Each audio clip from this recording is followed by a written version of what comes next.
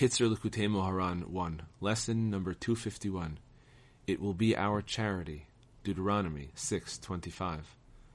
1.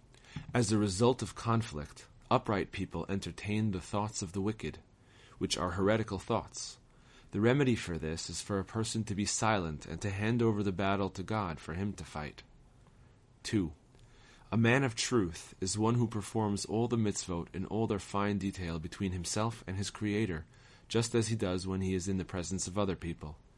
It makes no difference whatsoever if he is alone or not, since he has no trace of insincerity which would lead him, God forbid, to make some sort of gesture or movement for other people to see during his religious devotions.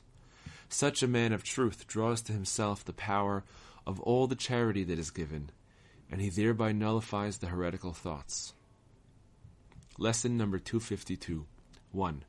When unity exists between the tzaddikim, giving charity is in no way damaging, for natural laws would dictate that when a person gives charity, he then lacks whatever it is that he gave away.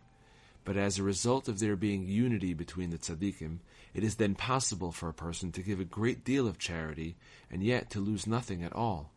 Likewise, through this unity, a person can genuinely sacrifice his life for something, and nonetheless he will not be harmed in the slightest and he will remain alive.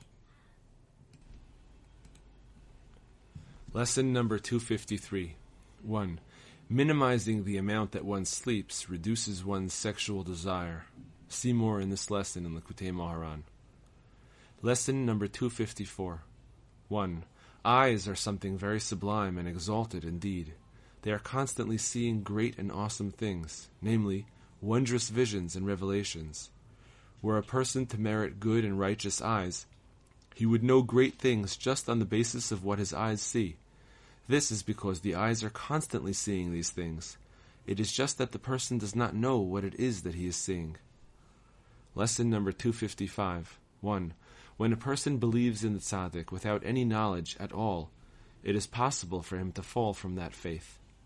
But if, in addition to his faith, he also has knowledge, by which he intellectually comprehends something of the greatness of the tzaddik, it is impossible for him to fall.